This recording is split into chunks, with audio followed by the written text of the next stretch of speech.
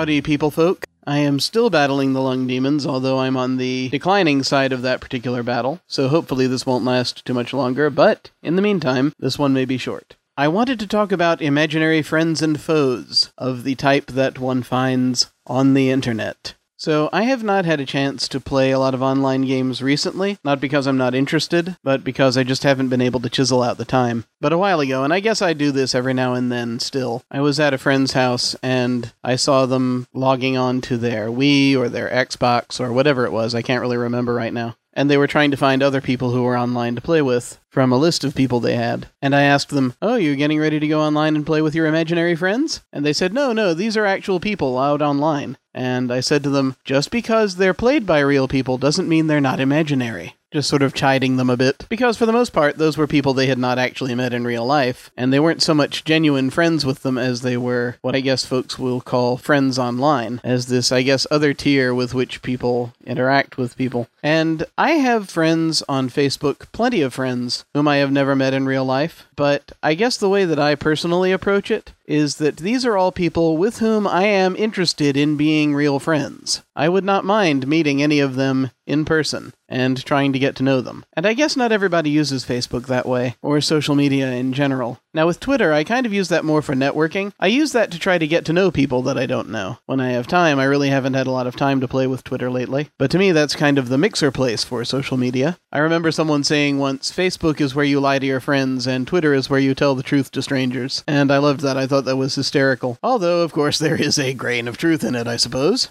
The thing is, when we encounter someone online, we fill in the details that we don't know in our heads. It's a human reaction to pretty much everything. Anything that we don't know about, we think about the potential for, and we try to fill in the gaps because that's what human beings do. Unfortunately, that's why it is so easy to find something online that will tick you off, because you don't really have the context for it. And I think it could be argued that folks who post things on the internet perhaps are aware of the fact that there will be little in the way of context, but I don't know how many folks actually think it through. It's a difficult subject, and this is also why it can be very easy to see other people on the internet as things rather than people. And I really don't like to interact with people on that level, the level of you are a thing and not a person. So, by and large, that's why I tend to stay away from heavy topics on the internet. I don't get into things like politics or religion or other things of an incredibly serious ilk. I just don't touch that kind of stuff because I prefer to give those sorts of topics the level of complexity that only person-to-person contact can provide. You know, these might be things I could talk to someone about maybe over the phone, or over Skype, or over a video chat, or what have you, at best. But if you're working primarily with text, it's going to be way too easy to just take one piece of what's being offered and ignore any other possible meanings. This is why I think, just like you have a lot of imaginary friends on the internet, you can also have a lot of imaginary foes. Now, there are folks, obviously, who post things that are downright terrible.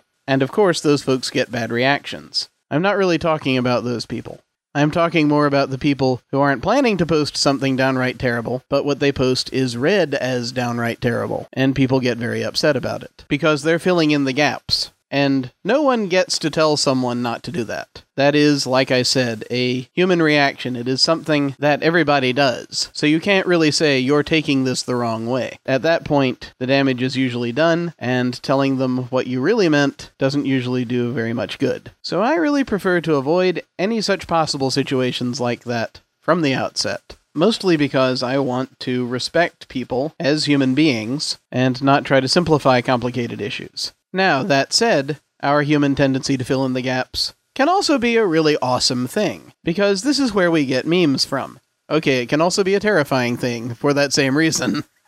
But it means that you can find something wonderful or hysterical online that maybe wasn't even meant to be wonderful or hysterical, and it becomes a rallying cry for a generation. Okay, that might be going a little bit into hyperbole. But maybe not, I don't know. I guess my point here is that it's tough to see the whole picture of something when you're interacting online. It's tough to see an entire person when you're interacting online. Well nigh impossible, one might say. So whenever I see something and it immediately bothers me, I try to research it. I try to see if the thing I'm looking at is in fact what I think I'm looking at.